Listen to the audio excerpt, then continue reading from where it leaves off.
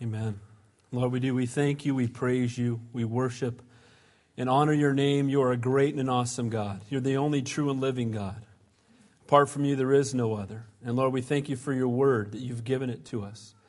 You've written down the truth. You've given us a roadmap for life, that we might have life more abundant, and Lord, that then we might have eternal life afterwards. So Lord, I just pray as we go to your word, Lord, be our teacher. We're desperate for you, Lord. We want to hear from you.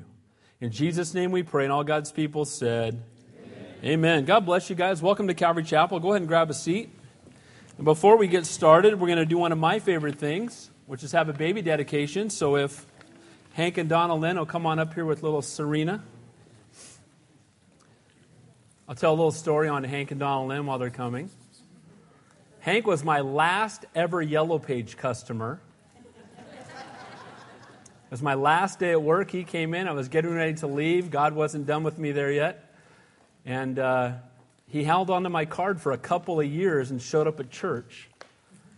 And now he's married to his beautiful wife, Donna Lynn, and their beautiful daughter, Serena. So it's a blessing to see what God's done in their family and in their home, and what a privilege. There's a sweet little girl, and let me see if she'll let me take her. Oh, she will. Hi, cutie. Say hi, everybody. Hi. They're all looking at you, because you're so cute.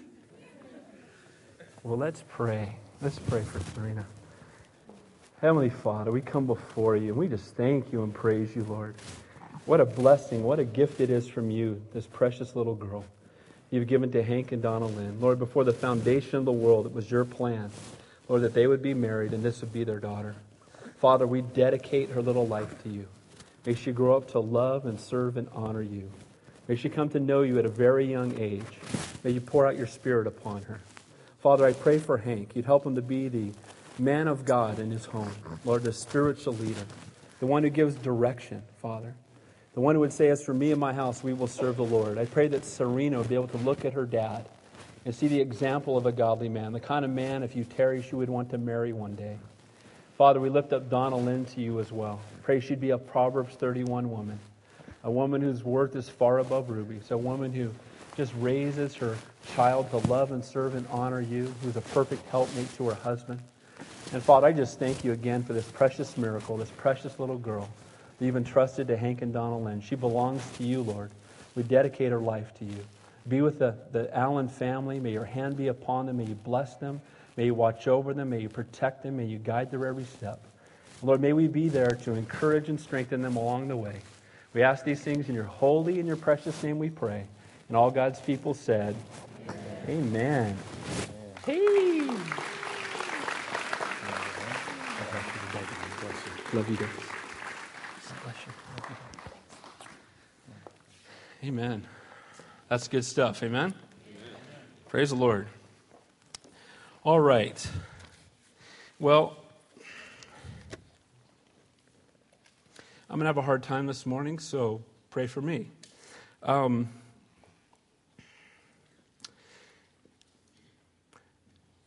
going to be in 1 Corinthians chapter 12 this morning, and I'll tell you why in a moment. Last night was one of the toughest, most heartbreaking nights in the 18 years I've been a pastor. So often when you're in ministry, it's just joyous beyond description. You know, you get to lead people to the Lord. You teach the Word, pray with people, comfort those in the midst of difficulty. You get to do baby dedications like this morning, baptisms, weddings, serving others. But the truth is, in ministry, it's not all baptisms and baby dedications and weddings. But you know what? We must also deal with the consequences of a falling world. And because of that, part of ministry is dealing with painful and terminal illnesses and funerals and lives and marriages that are falling apart and watching people fall away from the Lord. And in the last 18 years, some of the toughest things I've had to deal with as a pastor, and I apologize for being personal this morning, and I hope you'll forgive me. Some years ago, I had a 3-year-old girl who was in my wife and I's 2- and 3-year-old class who was killed in an accident right in her own driveway. And it was devastating. At the same time, there was a peace because we knew that she was with the Lord. My old youth group leader in San Jose, youth worship leader, just a phenomenal guy, guy I grew to love a great deal. Ended up getting a brain tumor and going to be with the Lord when he was a newlywed. We had a Marine who was fellowshipping with us as well as another church, and he was newly married, had a brand new baby, and was killed while serving in Iraq.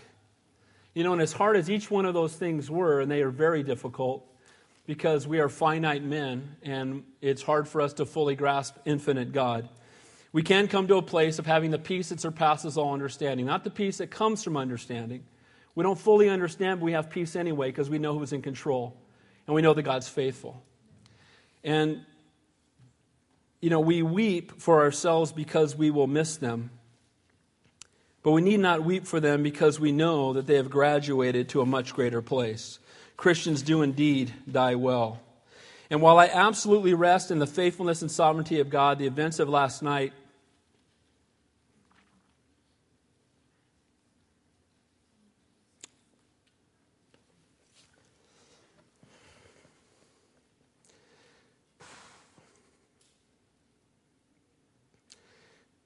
just really knocked the wind out of me and stirred me to the depths of my soul. Late last night, while studying Hebrews chapter 2, for this morning's message, I got a phone call from the Santa Cruz County Sheriff's Department.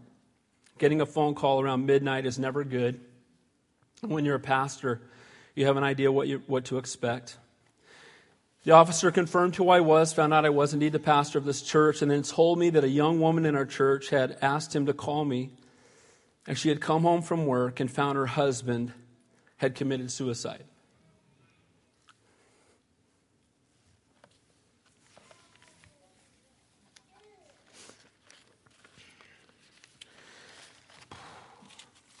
The Bible says that Satan is a roaring lion seeking whom he may devour. He seeks to steal, kill, and destroy. And I want to say this right up front. I do not believe that suicide is the unpardonable sin. But I do believe you have to be a great ways away from the Lord to commit such an act. So I went to her house last night, spent about 4 hours comforting this young widow. I just spoken to this man the day before.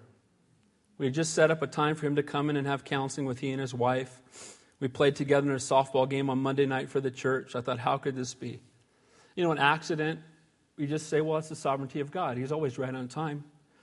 But I just felt like I had been shot myself. And when I got to their home, I found her weeping beyond consoling. You know, as a pastor, I've seen mourning to this depths only in these circumstances. And it's even described in the Bible. And I mainly just sat there. There's not much you can say, but give someone a shoulder to cry on and encourage them and let them know they're not alone, that God is faithful. But after talking to her for a while, I realized that all of her family is in the Ukraine. And his family, he didn't have any, but that was it. Both his parents were dead. He didn't have any brothers or sisters. And so I came to the quick realization that we are their family. We and we alone are their family. And my heart just absolutely broke. I stayed with her as she was questioned by the detectives and by everybody else who was there. And then after she left, I went in as they carried his now lifeless body away, and I saw the aftermath of what happens when you put a gun to your head. Now, all that being said, our God is in control and He's faithful. But I'll tell you, it tears the heart of your pastor out to think that any one of you would be at that point. You know what? We are the body of Christ, and we are to be ministering one to another. And my exhortation this morning as we go through 1 Corinthians chapter 12 is to look at the body of Christ and to see what you and I are to be about. Guys, that Satan wants to isolate us. Satan wants to drive us away from each other. Satan wants to distract you. Satan wants to keep you from using the gifts he's given you to minister one to another.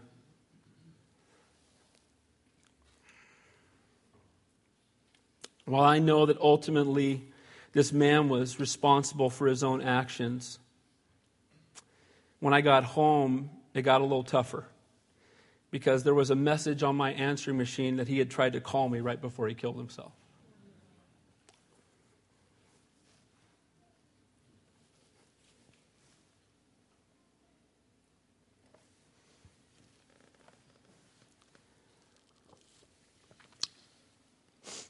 His message was, Pastor Dave, I'm hurting. I'm desperate. Please call me.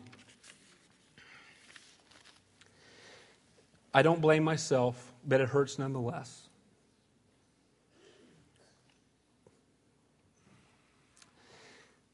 The enemy may have won this battle, but he's not going to win the war. Greater is he that is in us than he that is in the world. Our God is a great and an awesome God.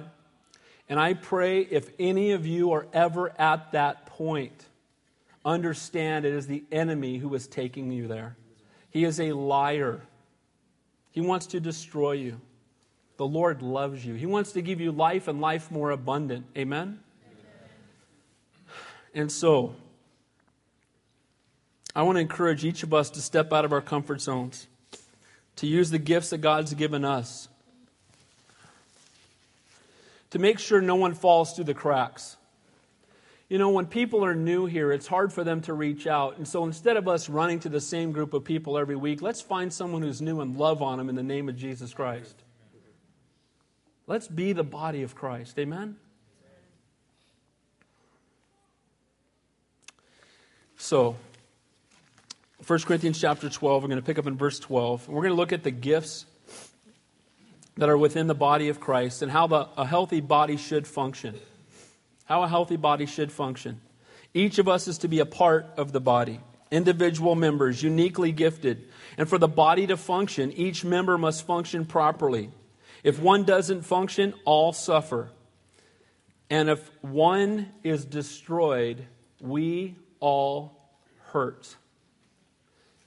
Now, you've heard me say many times, if I get hit by a bus, don't cry for me, I'll be in heaven. Amen? But you know what? We do weep, and we do grieve, but we do not grieve as those without hope. Our grief is limited to the fact that we will miss those people, but we need to understand that our God is in control. And for Christians to be absent from the body is to be present with the Lord. We close our eyes on earth and we open them up in heaven. There is no greater promise than that. As we will see in Hebrews chapter 2 next week, that we have escaped judgment because of God's grace. We didn't earn it, we've escaped it. So let me talk to you about the church, and then we'll get into the verses here. I believe there's a big picture that the Lord wants us to focus on, and that's the church itself. Now, some of you might ask, why do we come to church? What's the point? Is it important that I be here? Can't I just believe in God and stay home and watch football? Isn't it just about my own personal relationship with God? Can I worship out while I'm surfing? As long as I live a good life and am respectable to others, why do I need to go and belong to some local church?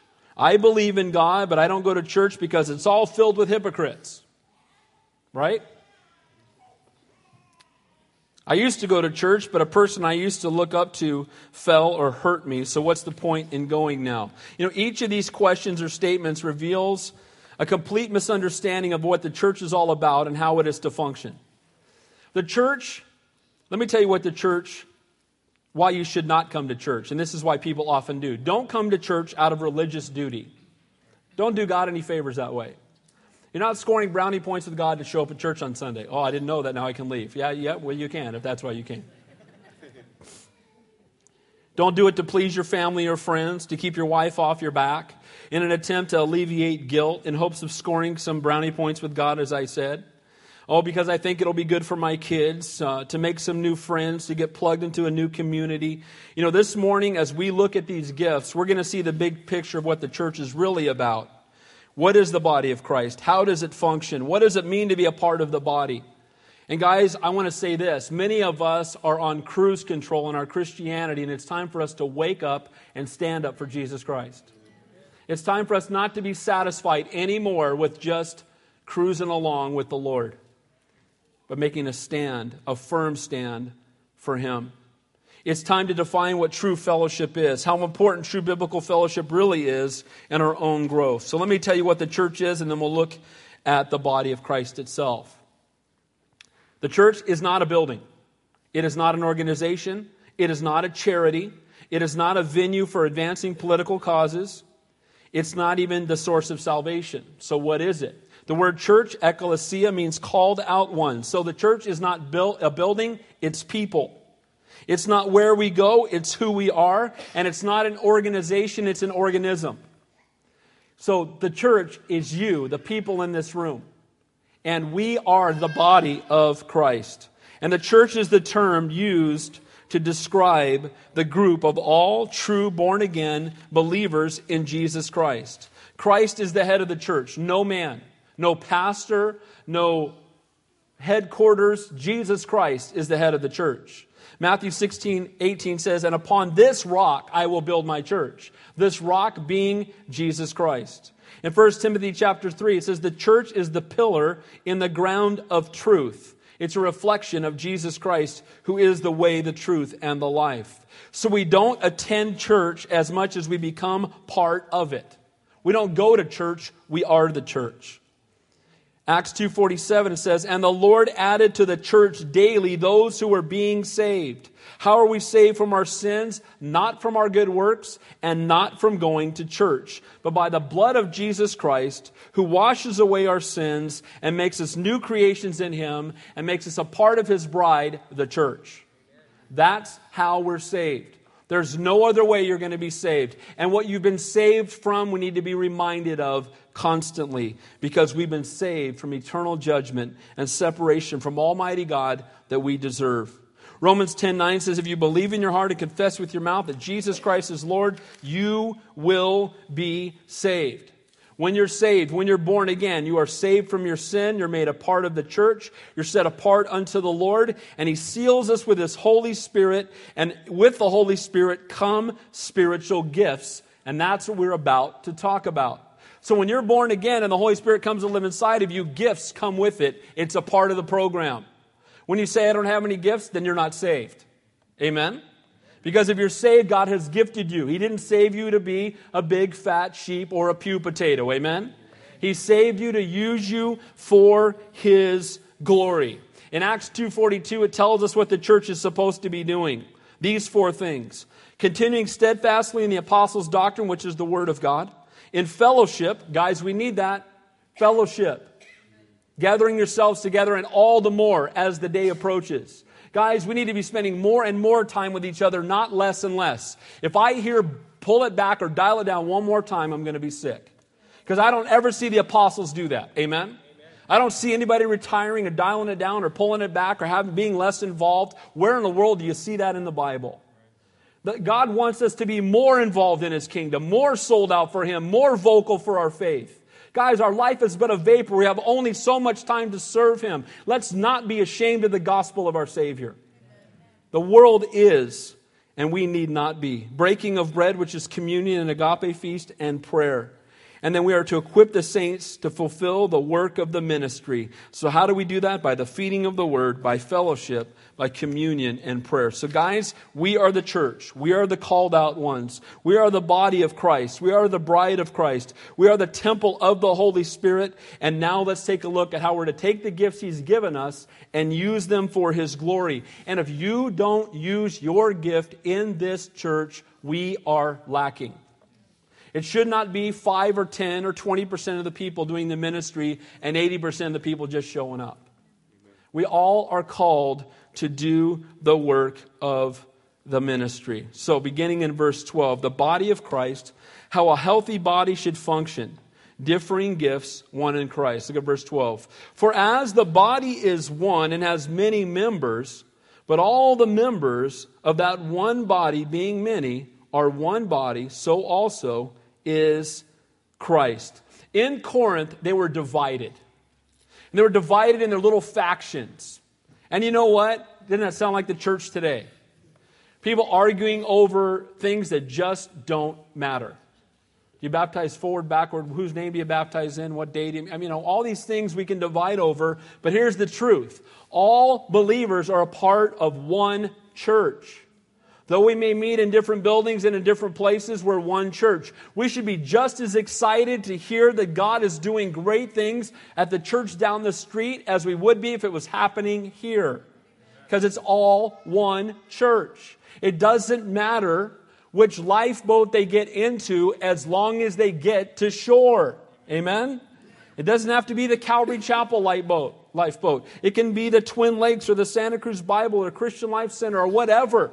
Where the Word of God is being taught, we're like-minded, we're co-laborers in the kingdom of God, and we need to be heading in the same direction.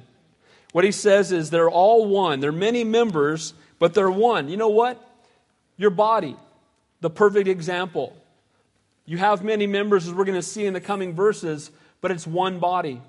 And you know what? You find out how important even the smallest part of your body is when it gets hurt.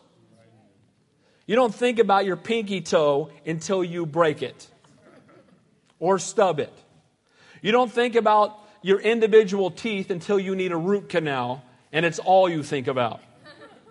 And the same is true in the body of Christ. Every single part is important, and we need not let one part of the body lie hurting and leave it without paying attention, without reaching out, without putting some salve on the wound, without coming alongside. We all need each other. Guys, Calvary Chapel Santa Cruz is not my church, it's His church, and we are the church. Amen? People say to me often, Pastor Dave, I love your church. I'm like, well, good, that's because I belong to the only one there is. We're all in it, amen? And the point is, we're all a part of the body of Christ. And though there be many members, there is only one body. And we're all in Jesus Christ. That's what makes us a part of that body. Verse 13, for by one Spirit we were all baptized into one body.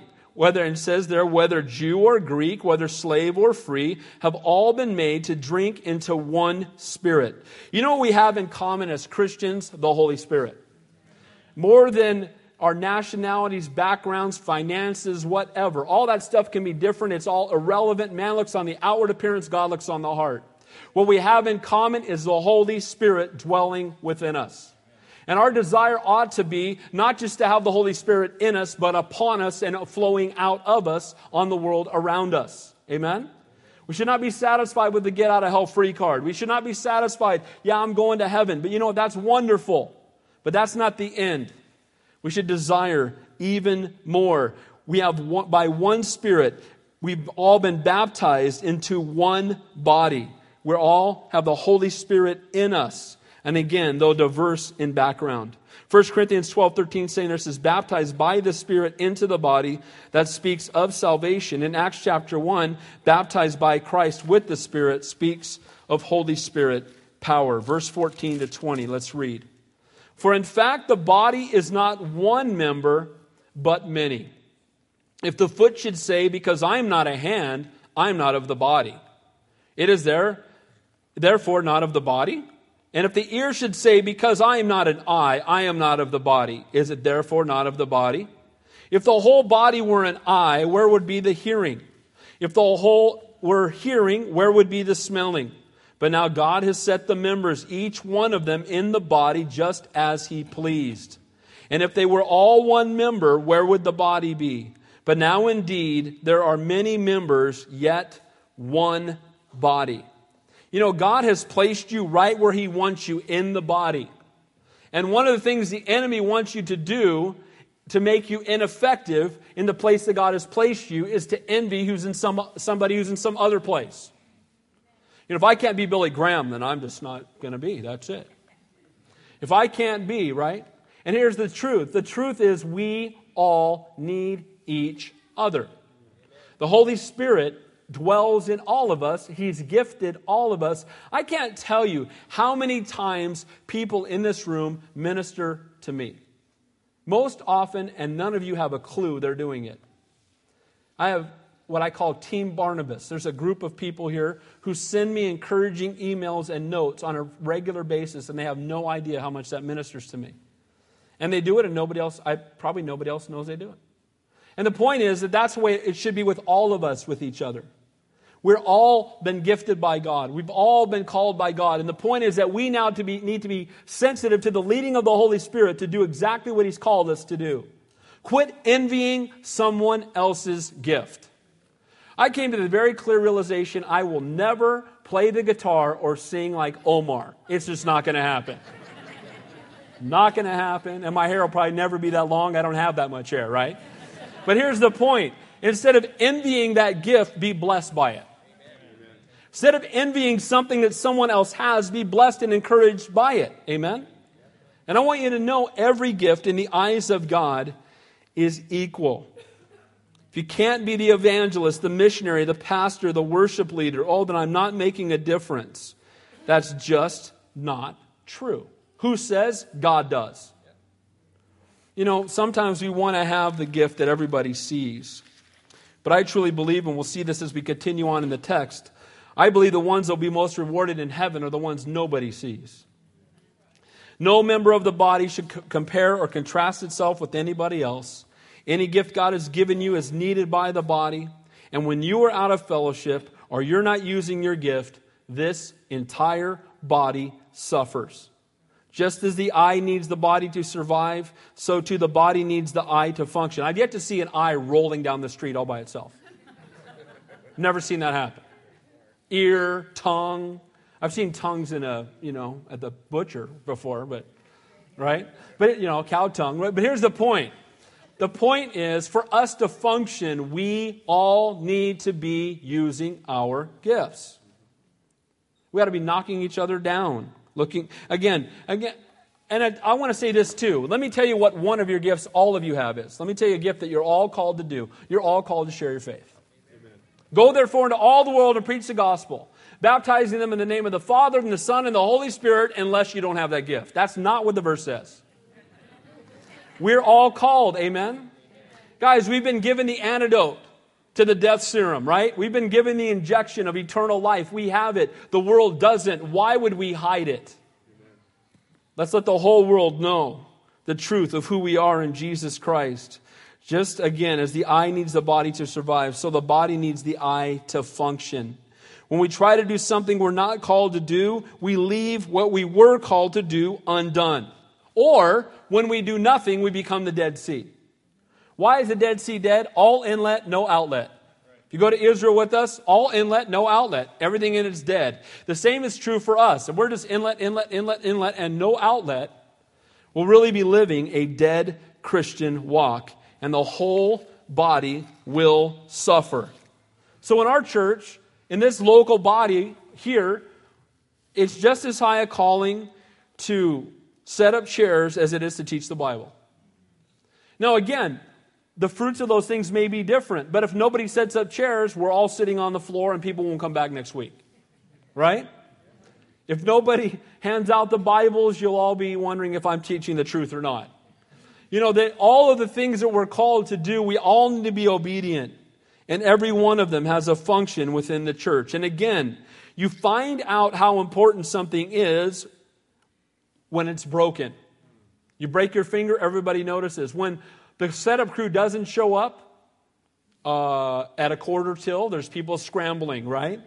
Because it's broken. And the same is true for any other ministry. So guys, why in the world, instead of looking for what ministry someone else has, let's be faithful to the one we have. Now you might sit there and say, well, Pastor Dave, I don't know what my ministry is. I don't know what my gifting is. Let me tell you how to start. A burden is a spawning ground of a calling. God will often stir up your heart and give you a passion for the very thing He's calling you to do, so that it will be a get to and not a have to. It will be a joy and not a drudgery. Please do God and His people a favor and don't do anything that anybody else is propping you up to do. Amen. Don't do it. I want our children to have only Sunday school teachers who are praying for those kids and excited to be there and looking forward to spending Sunday and sharing with them the love of God. Our kids deserve that, don't they? That's what they should have. And if you're in there because I'm on the list and don't stop right now. Just stop. And the same is true for every single ministry in the body of Christ. We ought to be doing it out of love for God. When we stand before God, He's not going to reward us based on the gift He's given us. He's going to reward us based on how faithful we've been with the gift He's given us. The parable of the talents. Remember, one of the guys hid it, put it in the sand, and when the master came back, he took it back out of the sand and go, here you go. Sent him off to prison. The point is that what God has given us, He's given us to use that it might be multiplied. And I want to encourage you, but I just don't have the person. You got a personality to pray. Amen? We all should be praying. Pray without ceasing, for this is the will of God. We need to be praying more. You know what I find is incredible? How awesome our God is, and how He, by His Holy Spirit, will bring divine appointments as we pray. I'm amazed. When I pray in the morning, Lord, bring a divine appointment today, that every time I do, I meet somebody I get to share my faith with. But I also find that when I pray, I'm looking for someone to share my faith with. Amen? As opposed to just living my life, and if someone runs me over and asks me if I'm a Christian, I might respond, right? God has designed the body as it pleased Him. And so you should take neither pride nor shame in whatever your gift is. Whatever the gift God's given you, you'll be accountable for that gift. And you shouldn't be proud of it because you have nothing to do with it. Amen? Amen? Nothing. We're simply tools in the hands of our Master. And in the design, we see the great wisdom of the designer as everybody has something, but nobody has everything. And I love this. Not everybody has every gift. Because if they did, they wouldn't need the church. That's why none of us have every gift. And that's why we all need to be in fellowship and using our gifts, ministering to each other. One of the gifts I would love to see being used here more is the gift of hospitality. Just the simple gift of inviting people over to your house, reaching out to people in love, making that new person feel welcomed and loved. It's so important. Because you know what? Christianity is often more caught than taught. And they're going to see it lived out in your life. Even more, they're going to hear it taught from the pulpit. And so the greatest sermon you can ever preach is just to live sold out for Jesus everywhere you go. That's a great sermon. And we all ought to be preaching it every single day. Guys, we desperately need each other. When we isolate ourselves, the pastor gets a phone call like I got last night. And I have to tell you, I have never been hit so hard by anything. I'm just being as transparent with you as I can be. And you know what God showed me as I was driving over here? He said, Dave, if you feel that way, how do you think I feel? I thought, yes, Lord. You love those people a great deal. I love them infinitely more. You pray for them once or twice a week. I pray for them without ceasing. Dave, you're willing to serve them. I lay down my life for them. Guys, we ought to be in love with the Lord, and that love ought to be poured out on each other. And our hearts ought to break when we see a brother or sister struggling. And we ought to love them enough to reach out and not worry about being embarrassed or making a mistake. Guys, there's no redo on this life. No do-overs. I think one of the reasons it hit me so hard is I've seen people walk away from God. I've seen things happen, but this is so final. Seeing them take His lifeless body and put it in that bag just did a number on me. And it did because I've been praying for this guy for years. I've counseled with him many times. It hurts. But you know what? It hurts our Savior more. And we need to have the mind which was in Christ Jesus. That same heart. Verse 20. Verse 19. And they were all one member. Where would their body be? But now indeed they are many members, yet one body. Guys, we are one church. I'm going to say this 100 times probably today. We need each other. Amen. God's designed it that way. We first and foremost need Him above all else, but we also need each other. Verse 21. And the eye cannot say to the hand, I have no need of you, nor again the head to the feet. I have no need of you. Can you imagine if you had if members of your own physical body were fighting with each other? You ever thought about that? If your hand hated your face and was just wailing on it all the time. Can you imagine? Your foot just decided to go on I'm just going over here. I don't care what everybody else is doing. And, and we look at that and we laugh because it's hysterical because it would never work. But yet that's what the body of Christ does. We're fighting with each other instead of reaching out to the world around us that so desperately needs to hear the truth of Jesus Christ and crucified and risen from the dead. Guys, I'm so tired of seeing Christians who look like they've been sucking on lemons. Amen? The fruit of the Holy Spirit is joy. Amen? That doesn't mean we don't have times when we grieve like I am today. But know this, our joy doesn't go away. He's a faithful God. Where else am I going to go? Who else has the words of eternal life?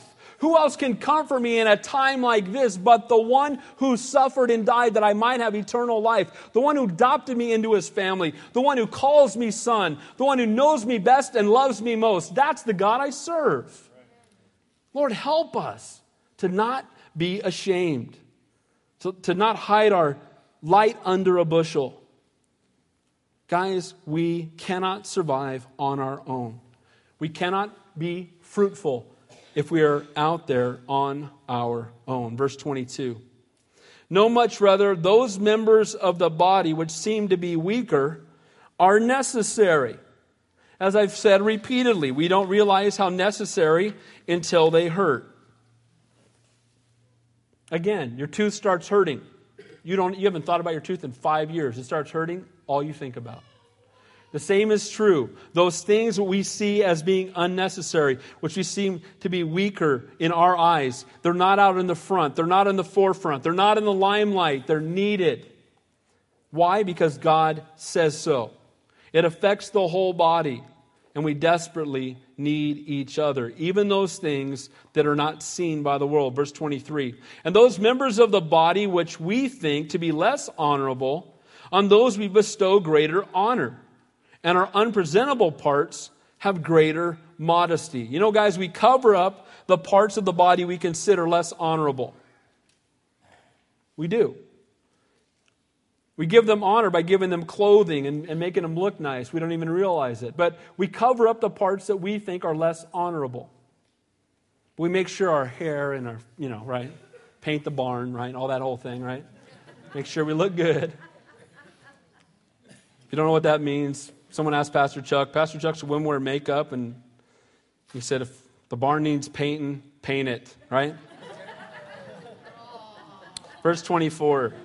That wasn't a slam, it's just a fact. Verse 24.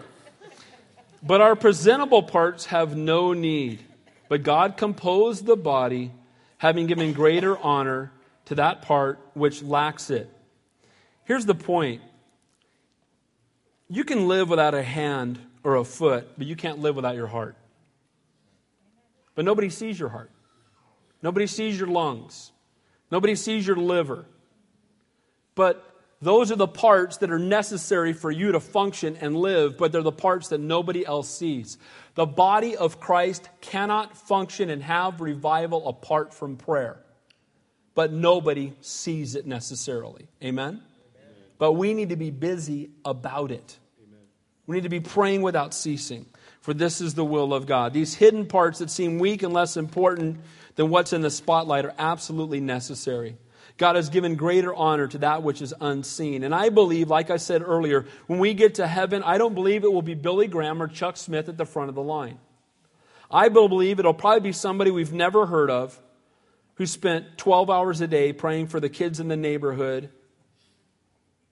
and doing the 4- and 5-year-old class. And nobody even remembers her name. Why? Because she just faithfully served God and didn't care about what people thought. Our pride wants to be recognized.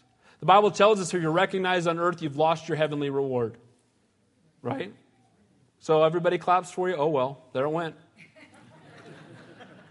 It's better to serve in anonymity. Be the man who visits the elderly and feeds the hungry and disciples young men with no father.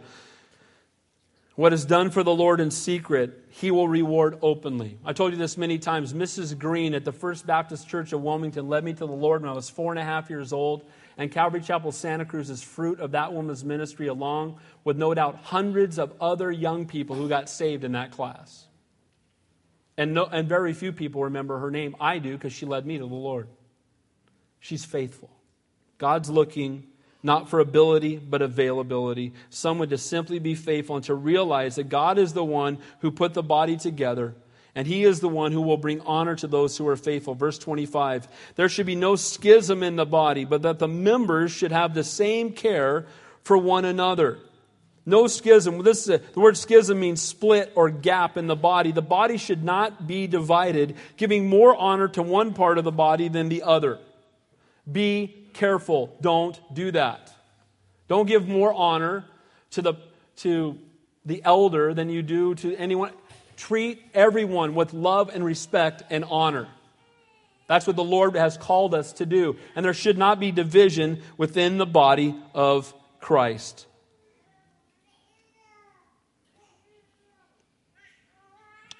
You know, the pride of the honored must stay in check, and so the shame of the unnoticed must too.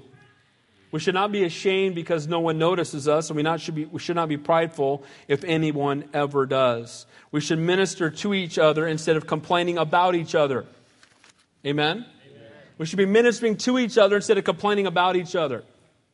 God's heart is that you and I are one in Christ and ought to be reflected in the way we treat each other. Verse 26. And if one member suffers, all the members suffer with it. Or if one member is honored, all the members rejoice with it. The Bible says, weep with those who weep and rejoice with those who rejoice. When I was in sales, it was the exact opposite. It was weep with those who rejoice and rejoice with those who weep. Because they had sales quotas, and depending on how well you did, it would impact how much money other people made. So if you did really bad, it made them look good. So they got excited when you did bad. Oh, really? You had to take 2 full pages out of the... Oh, that's too bad. You know, that kind of attitude. And if you went out and sold it to them, they go, oh, congratulations. Hate that guy. You know, that kind of mentality. And in the body of Christ, we can get that way too. We can get envious of other people's ministries. We can get envious. Why is that guy's ministry fruitful? Mine's not as fruitful. Who cares? If it's fruitful, praise God because it's fruitful. Instead of trying to build up your name and make sure people notice you, make sure they notice Jesus. Make sure they walk out of here more in love with Him. Hopefully they forget all of our names and just remember His. Amen? Remember His name. Remember who He is. Remember what He has done for us. When one part of the body suffers, we all suffer. Guys, we ought to be walking in such tight-knit fellowship that when one person suffers, we all know it. That's probably what hurt me the most about this situation last night, is this brother was at the point of killing himself, and I had no idea. And that hurt. And then going home and hearing that phone message just put me under the table. And again, I know I didn't do it. And you can start to say, why? Lord, why? Why didn't I get the phone call? Why didn't He call the office? I was at the office. I'll tell you one thing that has happened. I've been resisting it, and it's happening on Tuesday. I'm getting a cell phone, and now all those messages are going to be forwarded right to me, so that never happens again. So if nothing else, it's given me a greater burden to be more accessible. But guys, it's not about me. We need to be accessible to each other. You shouldn't have to call Pastor Dave. You should be able to call each other. You should be able to call anyone in the directory and have someone who can minister to you, pray with you, and encourage you. Amen? That's what needs to be happening, and that will happen if we will get out of our box and quit being so timid and step out and start loving each other in the name of Jesus Christ. That's what the Lord has called us to do, and I'm going to give you an opportunity to do that in a couple minutes.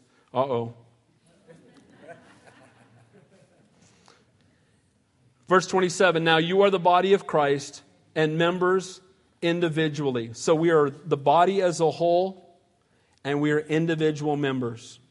We serve not only ourselves, but the whole body. You know what? When the feet run, the heart gets strengthened. When one person serves, the rest of the body is ministered to. The heart supplies blood to the entire body. Sometimes there's a part of the body that lives only to serve itself. It contributes nothing to the rest of the body. And everything it gets, it uses to feed and grow itself. You know what they call that? Cancer. Serves only itself, feeds only itself, feeds off everyone else to grow itself, and it's called cancer. And in the end, it will destroy the body. That should not be the body of Christ.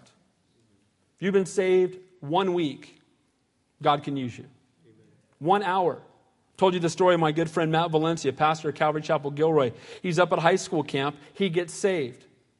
He notices his best friend is not with him. He's back in the cabin napping. He runs back to the cabin, shares his faith with his friend. His friend gets saved. He's been saved 15 minutes. He's already led someone to Christ. Sadly, there's people who've been saved 15 years have never shared their faith once. That should not be so. Amen? That was kind of weak, actually. Amen? Amen? All right, praise the Lord. Somebody's awake. That's good. As one body, we share each other's burdens. We share each other's joys. Our burdens, because they're held together, are lessened, and our joys are multiplied. That's what happens when we function in the body of Christ. You know what? It's truly a joy for me to dedicate a baby. I'm very excited that Hank and Donna Lynn have a precious baby girl. I truly am excited. I'm blessed. I can't tell you how blessed I am. I'm blessed when I see God blessing you. I feel like I'm a part of it because we are a family. You know, last night when they were taking this man out, all I could think was, that's my brother. That's who he was, my brother. And that's who we are, brothers and sisters in Christ. And we ought to treat each other like it. Amen? We ought to love each other unconditionally. As members of the same body, we not only cooperate one another to function properly, but we compensate for each other in times of crisis. When one hand is broken, the other hand works twice as hard, right? When one hurts, we all hurt. When you hurt, I hurt. When someone is sick, what should we do? Take them meals, go mow their lawn, care for their children, help them out financially. You know what? We have a young widow now who is a part of our church who's going to need a great deal of help. And we as the body of Christ should step up and help her beyond belief. The Bible says pure and undefiled religion is to minister to the orphans and the widows. My prayer would be that we would bless her in such a way that God's name would be lifted up. That anybody who knows her, and you know, her whole family is in the Ukraine. She's here all by herself. We should be the ones stepping up to minister to her. The Bible says they shall know us by the love we have one for another. And we should share one another's burdens during times of difficulty and rejoice with each other during times of blessing. The church family should be people you know you can come to during times of difficulty and people you want to come to during times of joy. Amen? People you want to tell when something great is happening, and the people you want to go to when things are tough. That should be the body of Christ. Verse 28. And God has appointed these in the church. I'm not going to take a lot of time on these, but let me read them. First apostles, second prophets, third teachers. After that, miracles, then gifts of healings, helps, administrations, varieties of tongues. Are all apostles? Are all prophets? Are all teachers? Are all workers of miracles? Do all have the gifts of healing? Do all speak in tongues? Do all interpret? Here's the point. Nobody has all the gifts. The point he's making is these are all gifts. These all function within the body of Christ, and nobody has them all. And that's why God has called us to minister one to another. He does delineate between the gifts, but don't get arrogant because your gift is higher up on the list. If you want to be great in God's kingdom, the Bible says learn to be what? Servant of all. In the world, you want to be great, have many servants. In the kingdom of God, you want to be great, serve many. That's the difference between us and the world, and it should be evident. And again, guys, we're new creations in Christ and ought to reflect in the way we live. People ought to see it and want to know what in the world happened to you. His name is Jesus. That's what happened. I've been born again. If you've been born again and nobody noticed, something's wrong. Amen? I got saved over the summer and went back to work. I've been back for 6 months. Not one person's figured it out. That's not good. No undercover Christianity. Amen? People are coming out of the closet for everything else under the sun. Let's come out of the closet for Jesus Christ. Amen? Not be ashamed of him. Last verse. But earnestly desire the best gifts, and yet I show you a more excellent way. And then he goes into the love chapter. He just says, desire the more excellent gift. You know what the most excellent gift is? Love. Love, love, love. We have a 6-word philosophy of ministry here at Calvary Chapel that I've had since I was youth pastor, and it's this. Preach the word, love the people. My heart is that you would be the best fed, most loved people on the planet. That's my heart. And you know what? We should be loving each other that way. Right. And you know what? I want to encourage you. People who visit will email me and say, I've never been to a church where people love each other so much. And I think, praise God. That is the fruit of the Holy Spirit. Amen? But we can always love each other more. Guys, it's love that will transform things. It's the fruit of the Holy Spirit. It's, again, we're not to be clanging cymbals. We're not to do things without love, because without love it's fruitless. So, in closing, body of Christ, how a healthy body should function. We're all indwelt by the same Spirit. We've all been divinely brought together by God. We are to use our gifts for the benefit of the whole body. If you're not here, other people are missing out. If I'm not here, you're missing out. It's here that I am fed, I'm encouraged, I'm strengthened in my walk. It's here that I enter into corporate worship. By the way, that's what heaven's going to be like. Amen? Amen? If you don't like worship, you're not going to like heaven. Heaven's going to be way great, okay? Don't misunderstand me, all right? We're all going to love heaven. But you know what? When you get to heaven, you're going to love worship, so you ought to start loving it now. Right. Amen? Because you're going to love it in heaven. It's here that I'm able to use my gifts to minister to others. Others use their gifts to minister to me. It's here where I am comforted in times of grieving and trials and difficulty. It's here where my family rejoices with me in times of great blessing. Blood is thicker than water, but the Holy Spirit is thicker than blood. My prayer would be, again, that you would come to church, not out of religious duty, not to score brownie points with God, but may you come to be fed, encouraged, strengthened, and challenged to worship, love, give, and use your spiritual gifts that God has given you to minister to everyone else who is here. That is the body of Christ. Now, I'm going to ask you to do something that's going to make a few of you feel uncomfortable, and that's not my heart, okay? If you feel uncomfortable, you can stand there and say nothing. But here's what I want us to do before the last worship song. We're going to take the next 5 or 7 minutes, and I want you to get in groups of 3 or 4 people, and I want you to pray. And I want you to share, at least, if you can't, one prayer request. Will you pray for me about this? You know what I have found? When you pray for people, you love them more. When you pray for people, you know one of the reasons I love you guys so much? I pray for you. And because of that, because I've been praying for this gentleman for so long, it wiped me out to see what happened. It's prayer that brings about that greater love. So I'm going to ask you to do that. If the worship team wants to come on up and get ready when they're ready. But you guys go ahead and get in groups of 3 or 4. And I want you to take a few moments. And I want you to pray with each other. And I want you to share. Just be transparent. We love each other. Amen? Amen. Let's do it.